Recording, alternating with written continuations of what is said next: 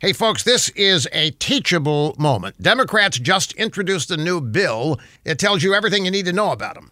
A Democrats' Racial and Economic Equity Act would require the Federal Reserve to enforce quotas throughout the entire U.S. economy. Now, under this act, the feds would have to devise policies to minimize and eliminate racial disparities in employment, wages, and wealth. The Fed will also have to prevent disparities in access to affordable credit. Now, the Senate sponsors of this race-based monstrosity are Elizabeth Warren, Pocahontas, and Kirsten Gillibrand. In the House, the bill is sponsored by Maxine Waters. Now, instead of dealing with the nation's money supply, keeping watch on inflation, interest rates, and all that, the Federal Reserve would be transformed into an all-powerful social justice enforcement agency. Using racial fairness as a cover, Democrats want to give the Fed a new mission: to force banks and financial markets to adopt the radical left socialist agenda. They want centralized control over the economy without checks and balances from Congress or the executive branch. Now, right now, the bill won't get past the Republican Senate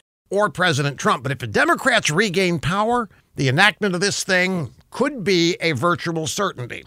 This is all out-and-out Marxism. It's anti-free market. It would mean the end of American prosperity. That's why Democrats love it. That's why they want it.